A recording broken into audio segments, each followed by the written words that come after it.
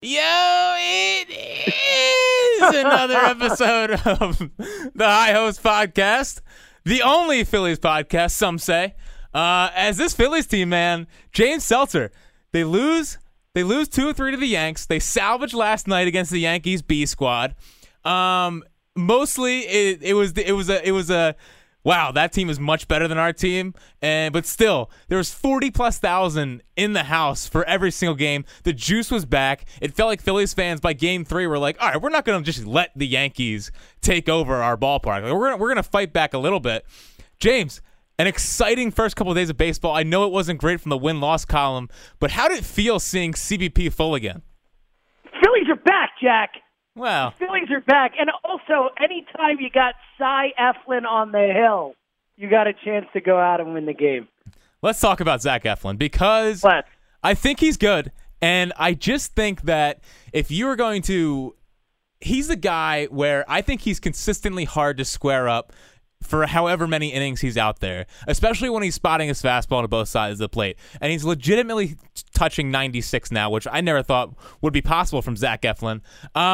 When he is spotting both sides of the plate with his fastball, his slider was really sharp last night. Most of the pitching staff has adopted the spiked curveball or spike slider, probably from Jake Arrieta, that he's probably taught them that. It creates much more spin. And it feels like, or it seems like Eflin may be starting to spike his pitches. That's why his slider seemed to have way more run to it. And his changeup last night was even really good. He's getting outs with that. He's a legitimate 3-pitch pitcher. He is spotting both sides of the plate with his fastball. And I think for however long he's out there, he's hard to square up.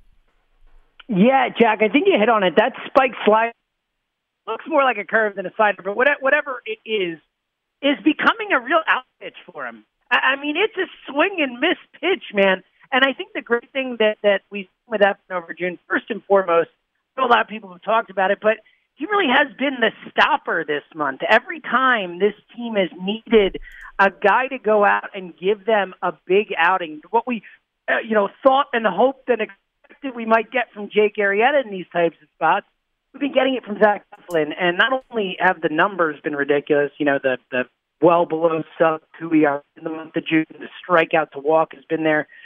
But like you said, Jack, he passes the eye test. I always watch Zach Eflin pitch, and whether he was running good or bad, I never felt like he was a good pitcher, like a legitimate major league, I can count on this guy every 5th day. And for the first time ever, this last month, and really majority of this season with Eflin, he's looked different. And part of it's the velocity, part of it is the movement. Like you said, the spin on that pitch. He looks different. He looks like a better pitcher. And again, the whole caveat consistency and need to see it for a longer period of time. But I'm with you. I'm incredibly bullish about Zach Eflin. He's not going anywhere. He's a fixture of this rotation right now. Yeah, he won 5 games in June. Zach Eflin won 5. He was the guy. This is the toughest month of baseball. They would play all season long, and Zach Eflin was their MVP. That's crazy. And he's been the one that has cleaned up Arrieta's messes during this whole entire run. Arrieta's been terrible in June, and Zach Eflin's pitched behind him in the rotation and saved his ass. It's great. Yes, he has been the stopper. Arrieta, every time Arrieta's taken the hill in June, since that first game in San Francisco, and he spouted off, every single time before he started a game, I've said, this is why they brought Arrieta here. This team needs a win. This is a big series, whatever. And every time he's come up small, and then the next night out, Eflin goes out and dominates. It's a great point, Jack. He's been what we expected Arrieta to be this month. Listen, the baseball gods have not been kind to Jake Arrieta. He pissed off the baseball gods. You don't throw your teammates under the bus, especially a rookie. Especially a rookie, yes. That's baseball 101. And the baseball gods have tortured him this month with all the errors. He has the most unearned runs in baseball. And it's just you don't piss off the baseball gods like that, Jake. You should have known that since you're 32 years old. Before we move on from Eflin, he has really, really changed his mentality on the mound. He's now like a bulldog. He's aggressive in the zone. Yeah, buddy. And got some Nick Pivetta in him, Jack. Right. Well, he's attacking with his fastball, and that's where I get so frustrated with a guy like Vince Velasquez, where he's the best fastball on the staff, but he tries to nibble with it rather than just going after guys and attacking guys on a night in, night out basis. Vince Velasquez can't do that. what has taken Zach Eflin to the next level is the fact that he's aggressive in the zone with that fastball to both sides of the plate. He doesn't care about going inside, doesn't care about pitching the outside corner, doesn't care about going up. He's been pitching up in the zone more and more to try to combat the launch angle movement. Zach Eflin, I trust Zach Eflin, which is something I never thought I would say. It's crazy, man. I feel the exact same way, and I was, all up until this past month, I've the whole time saying, hey, chill out. Eflin started out last year well, and he fell off a cliff. I'm not expecting anything out of Zach Eflin. And man, he's proved me wrong time and time again. And I think the level of competition that he's done it against this past month really makes it hard to ignore. It's hard to say. You can't say he was just facing bad teams or bad lineups or whatever. He looks like a different pitcher. And it's not one of those things where it's, baseball's weird and you can have a good month or whatever. Again, going back to the eye testing, if you watch this guy pitch every night, every time out, he looks like a different pitcher than he was last year, period. Yeah, and for sure. All right, let's talk about Arrieta. We touched on him in a second there. Listen, the fastball velocity's fine. Everything else is terrible. He's not locating. He doesn't have any confidence in his fastball. It feels like every time he throws a fastball in the zone, it's getting crushed. Like he's not letting up bleeders out there. Jake Arrieta is getting crushed on his fastball, which it just doesn't make any sense because it's 94, 93, whatever, but it's moving like a foot, but it must be moving right into these guys' barrels because they are just barreling up Jake Arrieta every single time he goes out there this month. Yeah, when Arrieta's on that fastball, that like in-out movement that it has where it cuts in against righties, out a little bit against lefties, or the other way around, excuse me. But we haven't seen that at all. It's like you said, it's just there'll be a little late movement on it, but it's not nearly enough to get it out of the zone or to put it over the plate when needed. You're right. He's had no confidence in it all, and it has been very hard hit. This is not – that's the thing where when Arrieta spouted off after the San Francisco game, and he's blaming shifts, and he's saying, I can't believe McCutchen got a hold of that one. Nice job by him and all that stuff. Look, bro, like you're getting the ball knocked off you. This is not light hit anymore. This is not, yes, the defense has not backed him up. And like you said, I think there's a little karma there. I think there's a lot going on there. But regardless, he's getting hit, and he's getting it hard. And again, I understand. Look, I don't think he's not trying hard. I don't think he's not, going out there and trying to do his best. But at the same time, it's hard not to get frustrated with him when he does spout off like that. And like you said, he calls out a rookie, he calls out management, he calls out the front office, he calls out everybody top to bottom and says, I need accountability. And he's been the worst pitcher on the staff since then. So I know that he's trying, but it rubs me the wrong way, Jack, and I don't really know how to kind of deal with that because I understand that it's not like he's going out there and trying to suck. But at the same time, he needs to be better. Yeah, and the accountability thing's funny because he's talking about how everyone's need accountability and all this stuff. And then he goes to Jerry Krasnick and he says, yeah, I can still strike out guys if I want to. Like, what are you talking about, Jake? We haven't seen that, buddy. No. How about when it's second and third, one out, and your team makes an error behind you, you strike a guy out and help out your team rather than just letting it compound and compound. I just don't think he's a very confident pitcher right now. And my best example of that was the at bat against Luis Severino, who has maybe batted 4 times in his entire big league career, and he throws 2 curveballs. One that gets past the catcher, allows a runner to get to third base. Like, what are you throwing a guy who never hits a curveball for? Like, it doesn't make any sense. It's malpractice from a pitching standpoint. Oh yeah, I mean, he could have fired 3 fastballs down the middle of the plate and struck out Severino. Severino wasn't even looking to take the bat off his shoulder at that moment. But it's embarrassing. Look, I think you're right. I think the confidence thing is a great point, and we talk a lot about lack of confidence with younger pitchers. But it happens to everybody. It's a human thing, and I do agree. Especially, look, I think that, whenever you are brought in somewhere as a high-priced guy, that adds another extra level of pressure to what you're doing. And then when you're not performing, I think that could spiral out of control. Here's my question for you, Jack. You're the pitcher. You're the guy who knows it.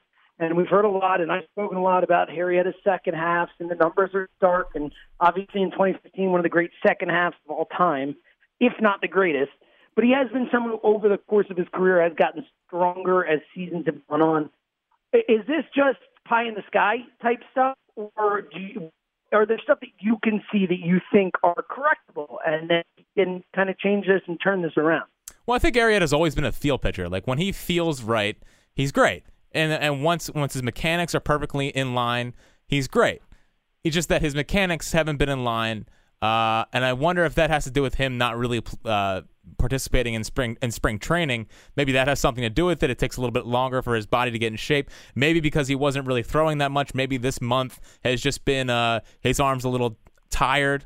His body's a little tired because he didn't get the full ramp up in spring training to where he can come out feeling strong to start the season. And sure, I think the first couple starts in May were a lot had to do with being amped up and the adrenaline, and now maybe that he's 2 months removed. It just maybe he's just getting a little bit tired, maybe a little bit worn down.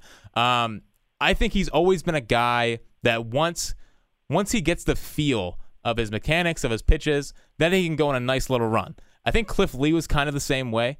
Cliff Lee would get hit around a couple starts and then just lock in, dial in, and be unbelievable.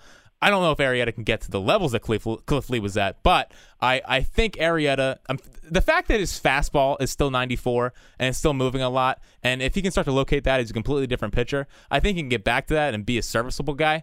I'm not like pressing the panic button too hard because I think, for some reason, baseball's just become so reactionary, and it's a 162 game season, and we act like every single game is like a playoff game. Arrieta will have a month where he looks really good again. I fully believe that because he's a field pitcher. He's a guy that relies on having his mechanics precise. Right now, there's a little bit out of whack. Everything's a little bit out of whack, and I trust him enough to figure it out. Feel exactly the same way as you, Jack. Especially, again, I know that past success isn't necessarily a definitive of future success, but this is a guy who, like you said, he'll get into rhythms. He'll get into feeling that. That's how he had one of the great second halves in the history of baseball. And also, last season, just look back 1 year. All you have to look at how good he was in the second half. He's a guy who, like you said, he needs to have that feel and be locked in. So I feel the same way. I think that we're going to see good Jake Arrieta. And look, we've seen, let us not forget that, like you mentioned, for whatever reason, but we've seen him pitch games where we've seen that Pirates game obviously stands out the most, but he's been good this year. It's not like he sucked every start out, and that Pirates game was, an example of borderline peak Jake Arrieta, and I think it's going to be hard for him to get to that level a lot. But that guy's still there. We saw it. And it wasn't just the Pirates. It wasn't just the matchup. It was the ball dancing all over the place and just being unhittable and all that. So I'm with you. I think that, especially for a guy like Arrieta, who is so intense with keeping himself in shape and working out and all that stuff, I agree with you. I think we've got a nice Jake Arrieta streak coming up. But for right now, it's certainly been disappointing. Yeah, and we talked about this on the podcast, and I'm sure the High Hopes listeners understand this. If you looked at his FIP during that run in May, you knew this regression was going to come. Like he had a .83. I don't know, Jack. Howard Eskin told me FIP is a stupid stat. Yeah. FIP's a ridiculous stat that totally doesn't find regression in most pitchers. Like I've said, an incredibly predictive stat, but who cares about that? Right, it doesn't matter. I've said if you don't know what FIP is, it's fine. Just think about FIP. The best way I can explain it. Well, real quick, if you don't know, it's fielding independent pitching. Right, and just the best way to explain it is, when a guy like Jake Arrieta is pitching to a 2.5 ERA, but in your heart of hearts, he's not actually pitching to a 2.5 ERA. That's basically what FIP is. Like his FIP would be around 3.5, and that's more of what he's throwing towards. Actually, explain the stat more than just an inherent feeling. It's just the concept is that it's everything a pitcher can control. It takes the defense out of the equation. It's strikeouts, it's walks, it's home runs. It's things where defense does not come into play in trying to figure out a pitcher's real production based just on what he can control. Okay, one question for you, James. That's the theory. Yeah. I was just trying to talk in layman's terms. Right, which is good too. Good too. Question for you. If you need a big win right now, who are you trusting on the mound? Jake Arrieta, Pivetta, or Zach Eflin? Great question. And I think for me, here's the thing. For me, there's no question that right now, today, Arrieta is third of that group for me. My question is Pivetta or Eflin first? For me, I would put Pivetta 1, Eflin 2 right now based on the fact I think Pivetta's highest end is just better than Eflin's highest end. We've seen it. I mean, that 13 strikeout gem from a couple starts ago is like imprinted in my mind. And I also, like you said with Eflin, I think Eflin's starting to become that bulldog. Pivetta's always been that guy. So I think if I had, and again, it's crazy. How is Jake Arrieta not the automatic go-to answer here?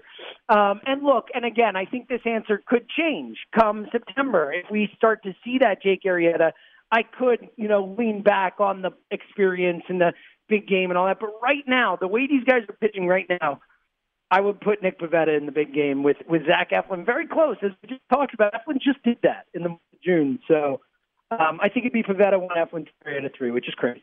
Yeah, I mean, I've been talking about wild card game Pivetta. Wild card Pivetta. I will speak it into existence. But it is. Well, the only way it happens is if somehow they need to win the last game of the season and Nola pitches someone. But I think we can all agree that Nola is the wild card game pitcher if it comes down and they can use anybody. Right. Yeah. I mean, he will. Yeah. He will be, and I don't want anyone else in that position. So exactly. I agree. But we can all agree. But I think the fact that Pivetta right now is number 2 is an absurd notion. Yeah. Yeah, but it's also fun. The one guy we didn't mention who started on Monday night against. You got a take coming here. Is my take just that I'm done with Vince Velasquez? Is that? Yes. I'm surprised because I. Like, other than that 10-run outing where he got just shellacked, I've really been impressed with Vinny. I think that, for the most part, I've never felt as confident with Vinny taking the hill as I do now. And granted, I feel more confident with Pivetta or Nola or whatever, but I feel so much better about Velasquez than I have in a long time. Why are you down on him? Because he doesn't throw strikes. Like, he doesn't throw strikes. He nibbles. He's just so fidgety out on the mound. I don't trust him in any scenario. His games, the main crux of this is that his games take like 4 hours because he is so brutal to watch. Oh, he's a horrible watch. He works so slow. I can't stand watching him. I actually was watching the other night on Monday, and I had to take my trash out, and I literally was able to watch a pitch, go upstairs, run some trash to the front door, come back before the next pitch. It was I couldn't believe he hadn't run a pitch. Vince Velasquez makes me want to fall asleep. It's brutal. I don't like watching him pitch at all. I don't enjoy any time he throws because the game's like that's what people are talking about. And literally, watching him on Monday night, I was like, I don't think the pitch clock's that bad of an idea. Like the 20-second pitch clock, just freaking do it. Only for Vince Velasquez starts at this point. Like I just can't take it. It takes forever. He just throws easy. Like just dude, you have 97 in your back pocket whenever you want it. They can't square it up every time. Look at all these Yankees guys they're bringing out. They're all throwing 97. They're coming right at you. Whereas Vince Velasquez nibbling around. He'll throw like a 3-2 curveball, and it's like, dude, what are you doing? He has a pitching IQ of a 12-year-old. I can't take it. I don't trust him at all. Listen, if Eichhoff comes back and looks fine, I'm putting Vince Velasquez somewhere else. I'm not taking Eflin out of the rotation. Wow. He stinks. I don't know what to do there. It's a really interesting thing you bring up because you're obviously you can't. It was originally Eflin. Eflin's not going anywhere. Eflin's the fixture of this rotation, at least for now. Maybe 3 or 4 bad starts in a row, and you think about something else. But right now, Zach Eflin's not going anywhere. Obviously, Pivetta, Nola not going anywhere, and whatever, Jake Arrieta not going anywhere.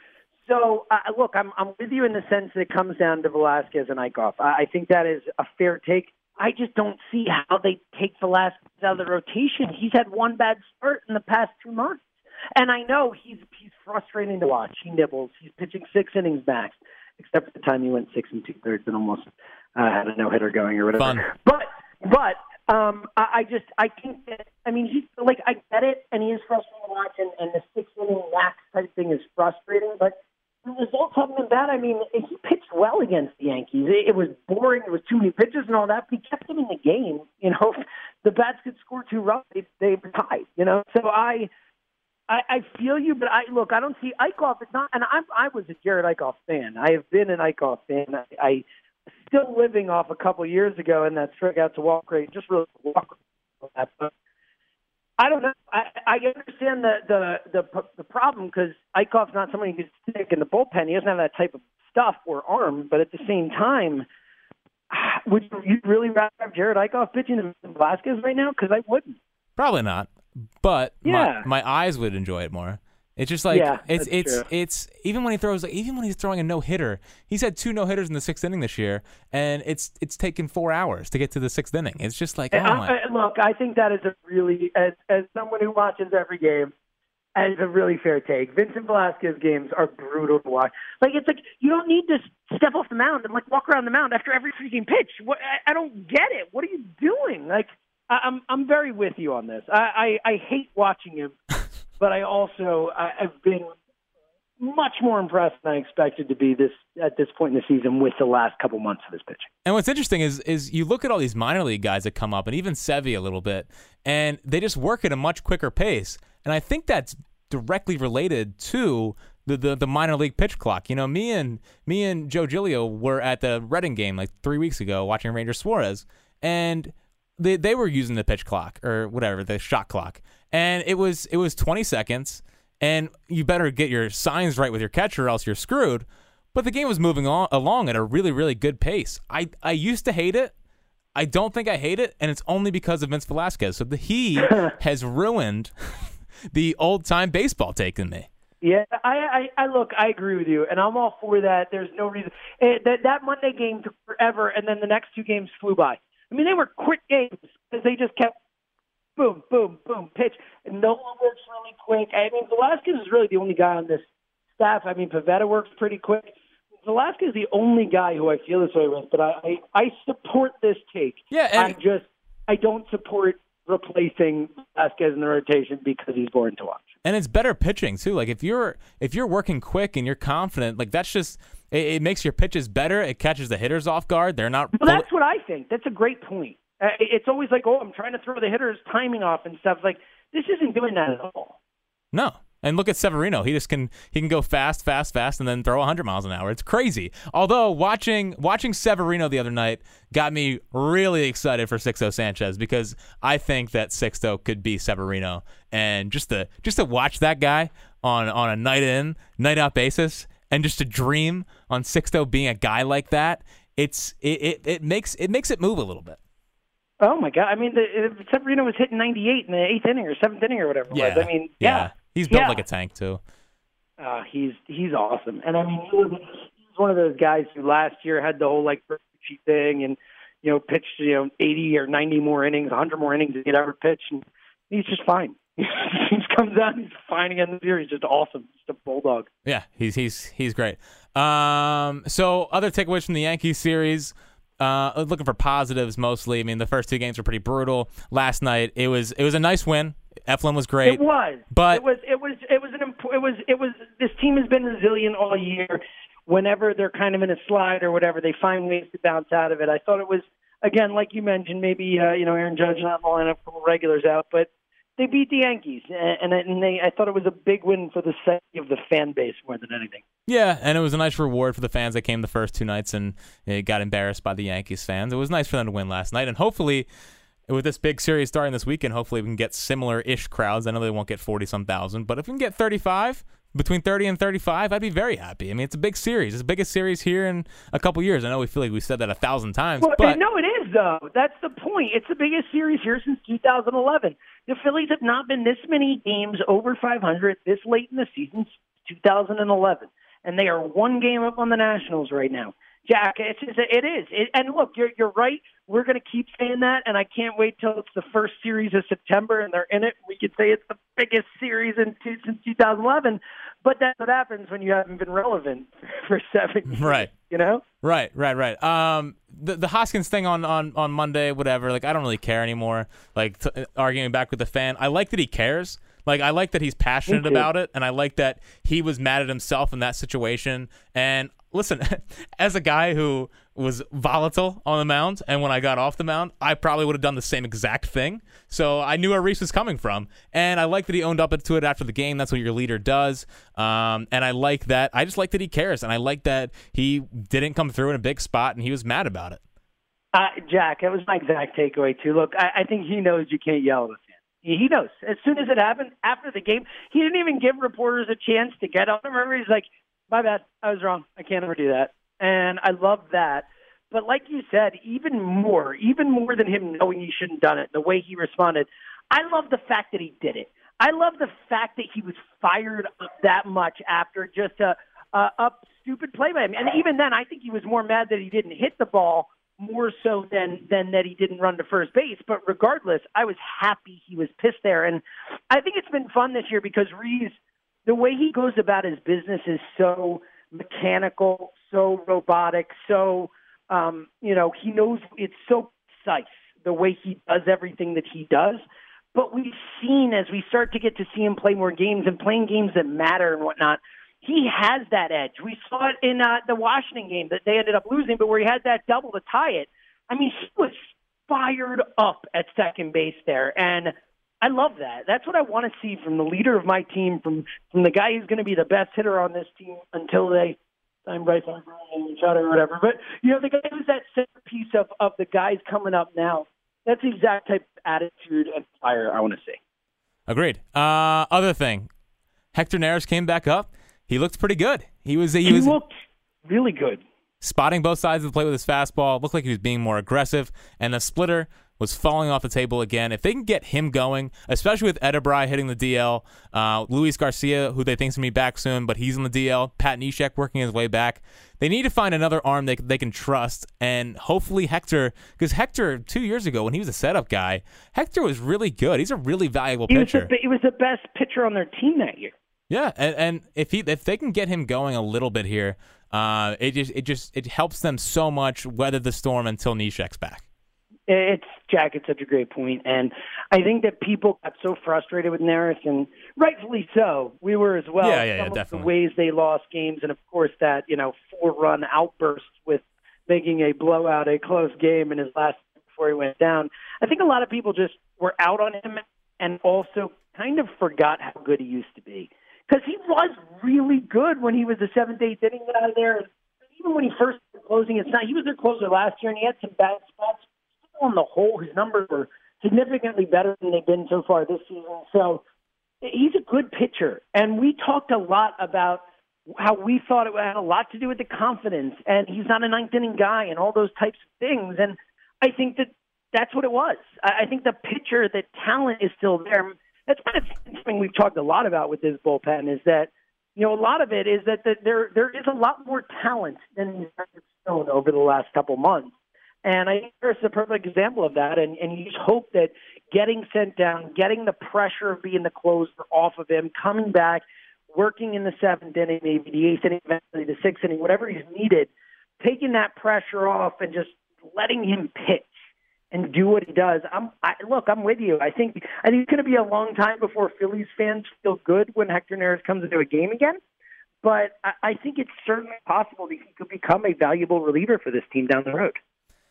Yes, and they need him to be if they want to take the next level. Agree. And there's been some more speculation. I saw that that Maikel Franco, the Padres are interested in him somehow. Ooh, love it. They took Freddie off our hands. Now they're going to take Maikel. Let's do this. Listen, if Franco headlines a deal for Brad Hand, I mean, are we sure A.J. Preller's good at his job?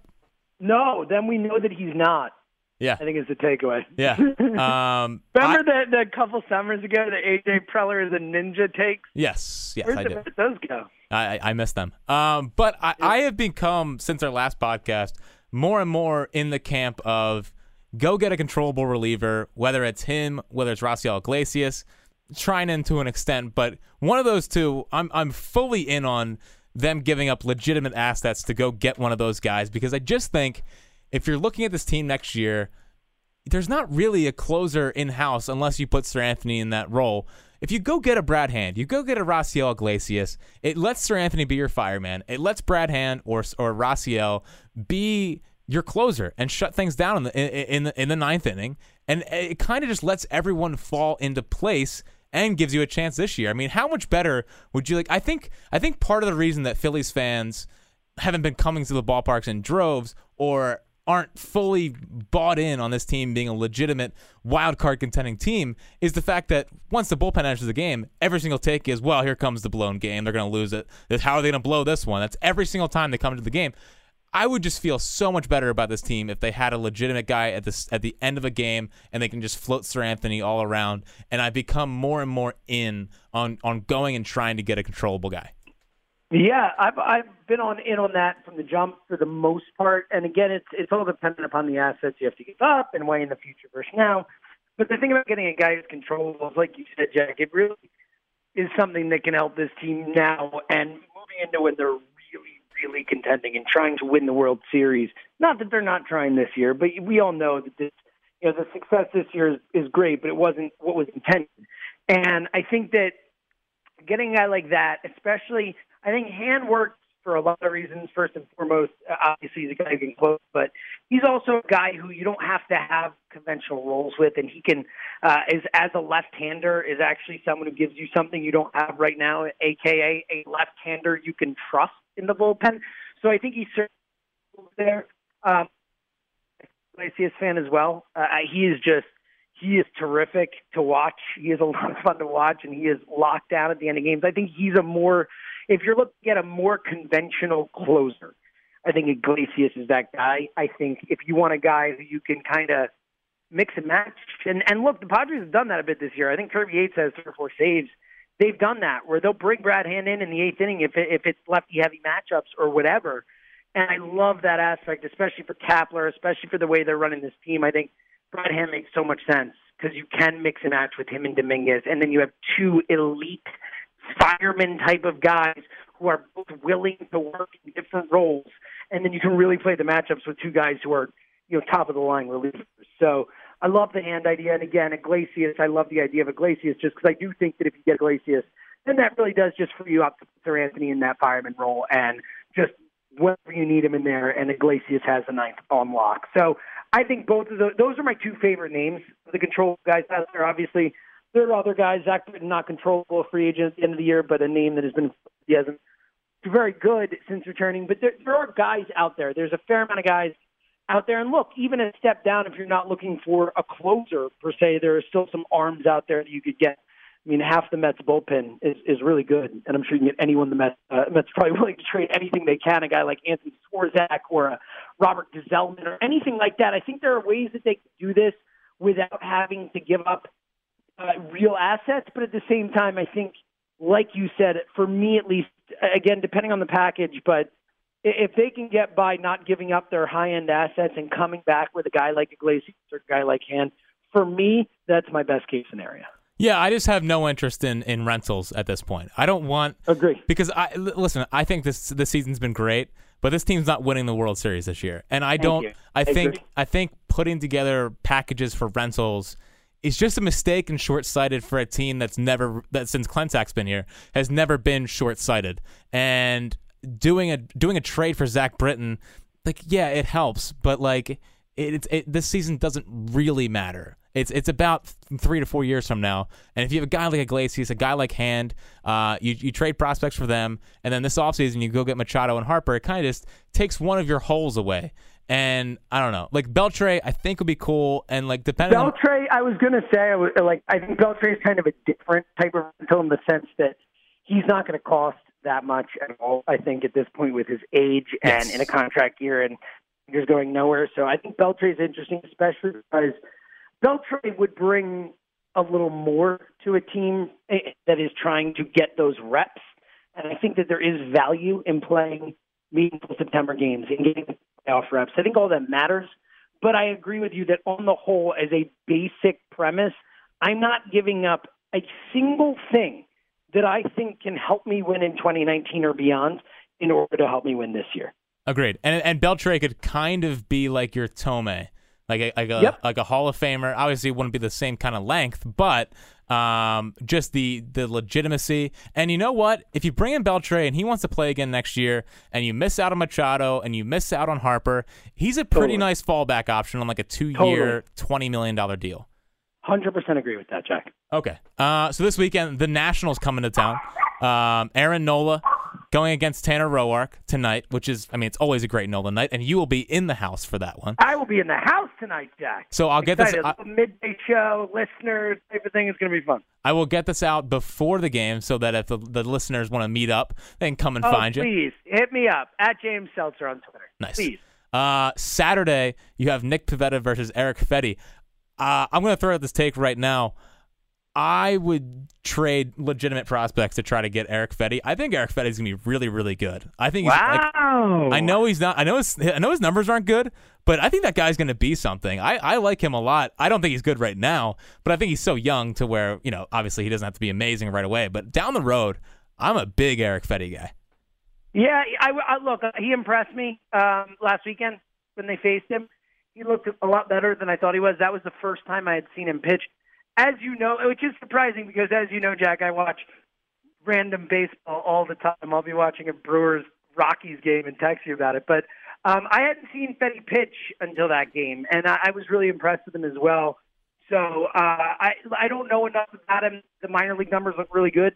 So I could totally see that being an interesting name, but at the same time, I'm sure Washington probably wants to keep him around. Right. I'm just talking about, as high on him as you are. Maybe we could trade Jonathan Papelbon for him. Maybe that would work out again. We've had good success trading Jonathan Papelbon to the Nationals. Saturday, thank God I'm not working this game from the station because we have Vince Velasquez on the mound versus to be announced from the Nationals. I don't think to be announced is very good. Well, I'm pretty sure it looks like it's going to be our old friend, Mr. Jeremy Hellickson. Oh, yes. Yes, who I can't believe, like, Jeremy Hellickson would fool me for about a month and a half to where I'm like, this guy might be good. And then he'd start blowing up. I hope that his first blow-up is on Saturday because he's had... Well, that's man. He won the Rookie of the Year doing that. Yeah, he's not very good. But he's been good. He's been good this year. He's coming back from injury, but hopefully the Phillies can knock him around the park a little bit. And then Sunday... Gio versus Jake Arrieta. Gio got destroyed against the Devil Rays. Yeah, six earned runs in an inning of work. It was not good. It was great as a Phillies fan. It was not great for my fantasy. Yeah, I can tell you that much. It's a big weekend, and the Nationals are coming into town. We're a half game up on them. Listen, I just hope after we saw the juice back in the ballpark, I hope that there's like 35,000. Like, that's all I'm asking for. Go down to the ballpark and watch this team. We missed Scherzer again, which is unbelievable. It's huge. Oh, I heard someone call in. It was your boy, Joe Giglio, in for Marks, but calling to Marks and Reese and say, I heard someone, or John Kruk. I heard John Kruk saying that the Phillies were getting lucky. It was a good thing they were missing Max Scherzer. If it were the Yankees, they'd want Max Scherzer. You got to beat the best to be the best and do this whole thing. I'm like, what are you talking about? I hope that we miss Max Scherzer all 19 times we play the Nationals this year. Yeah, same. And they should have beat him earlier this year. That game was frustrating. With a Hector Neris special. That was, for me, of all the Hector Neris frustrating games, there have been a lot this year. That was my most frustrated. I know there have been worse. I'm sure other people will feel there was worse. But that game, fighting back against Scherzer, maybe the last good game Jake Arrieta had, by the way, fighting back against Scherzer, and for him to walk in that run, and Wilmer Difo, I don't even know how that guy is, and he's getting game hits. I was not a fan of that. Not at all. Okay. Also yesterday, Jason Worth retired. And I have long been on the train of booing Jason Worth is stupid. He's better than Pat Burrell. He's a legend in this town. Is that even a question? Like, do people actually think Pat Burrell was a better player than Jason Worth? Yeah. I don't think they do. Idiot baseball fans who are like, whoa, Pat the Bat, Burrell's girls, all those people. Jason Worth, I really hope that one day they put him in the Phillies Wall of Fame. And I think it would be malpractice not to put Jason Worth in the Phillies Wall of Fame. He batted .444 in the 2008 World Series. He was always great in the postseason, got big hits after big hits, and played a great right field. Jason Worth, retired yesterday, a great Philly, and I hope that at the 10-year reunion, he gets cheered for what he did here. I think, how about this? I'll take it a step further. I think it would be outrageous. I think I don't like you as a Phillies fan if you're going to boo Jason Worth in that spot. Let it go. The man left to get $126 million from the Washington Nationals, okay? The Phillies weren't even in the atmosphere with that type of offer. What do you want the guy to do? If someone offers you $126 million and it's 40 or 50 million more than your current employer is offering you, you're going to stay there? Stop it. The man did what he had to do. He was a great Philly. He is a major, as you mentioned, Jackie, big reason why all of us actually got to watch and enjoy a World Series championship, the only one in my lifetime, the only one in your lifetime. Enough. He's paid his dues. We've done enough Jason Worth hating. I get the concept of him in National, and I'm not going to root for him, and I might boo him or whatever. It's over. He's retired. Please, I'm with you, Jay. Like a PSA, please, I implore you people, appreciate what this guy did in this city. Forget the fact that he took money and maybe everyone's like, oh, he's sick. It's like, whatever, man. He helped win us a World Series. He was never a dick to me. Did he do anything to you? He'd call you up and call you a jerk or whatever? No.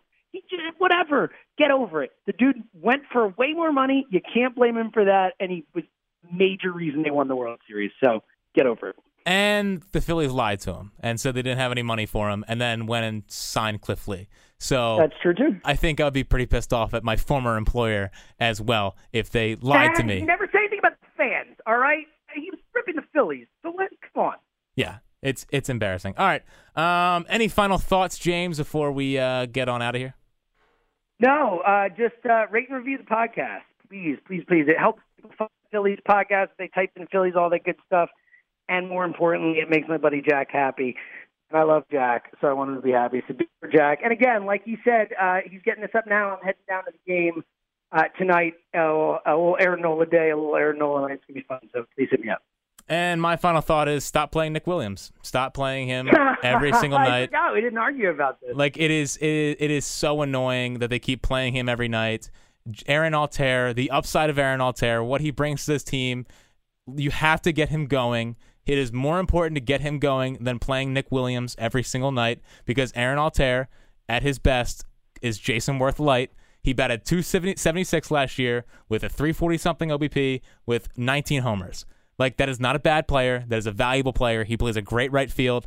I think they have to start playing him more and more. Nick Williams is not the answer. And, in fact, I would put Nick Williams in any trade offer that is brought to me to get him out of town.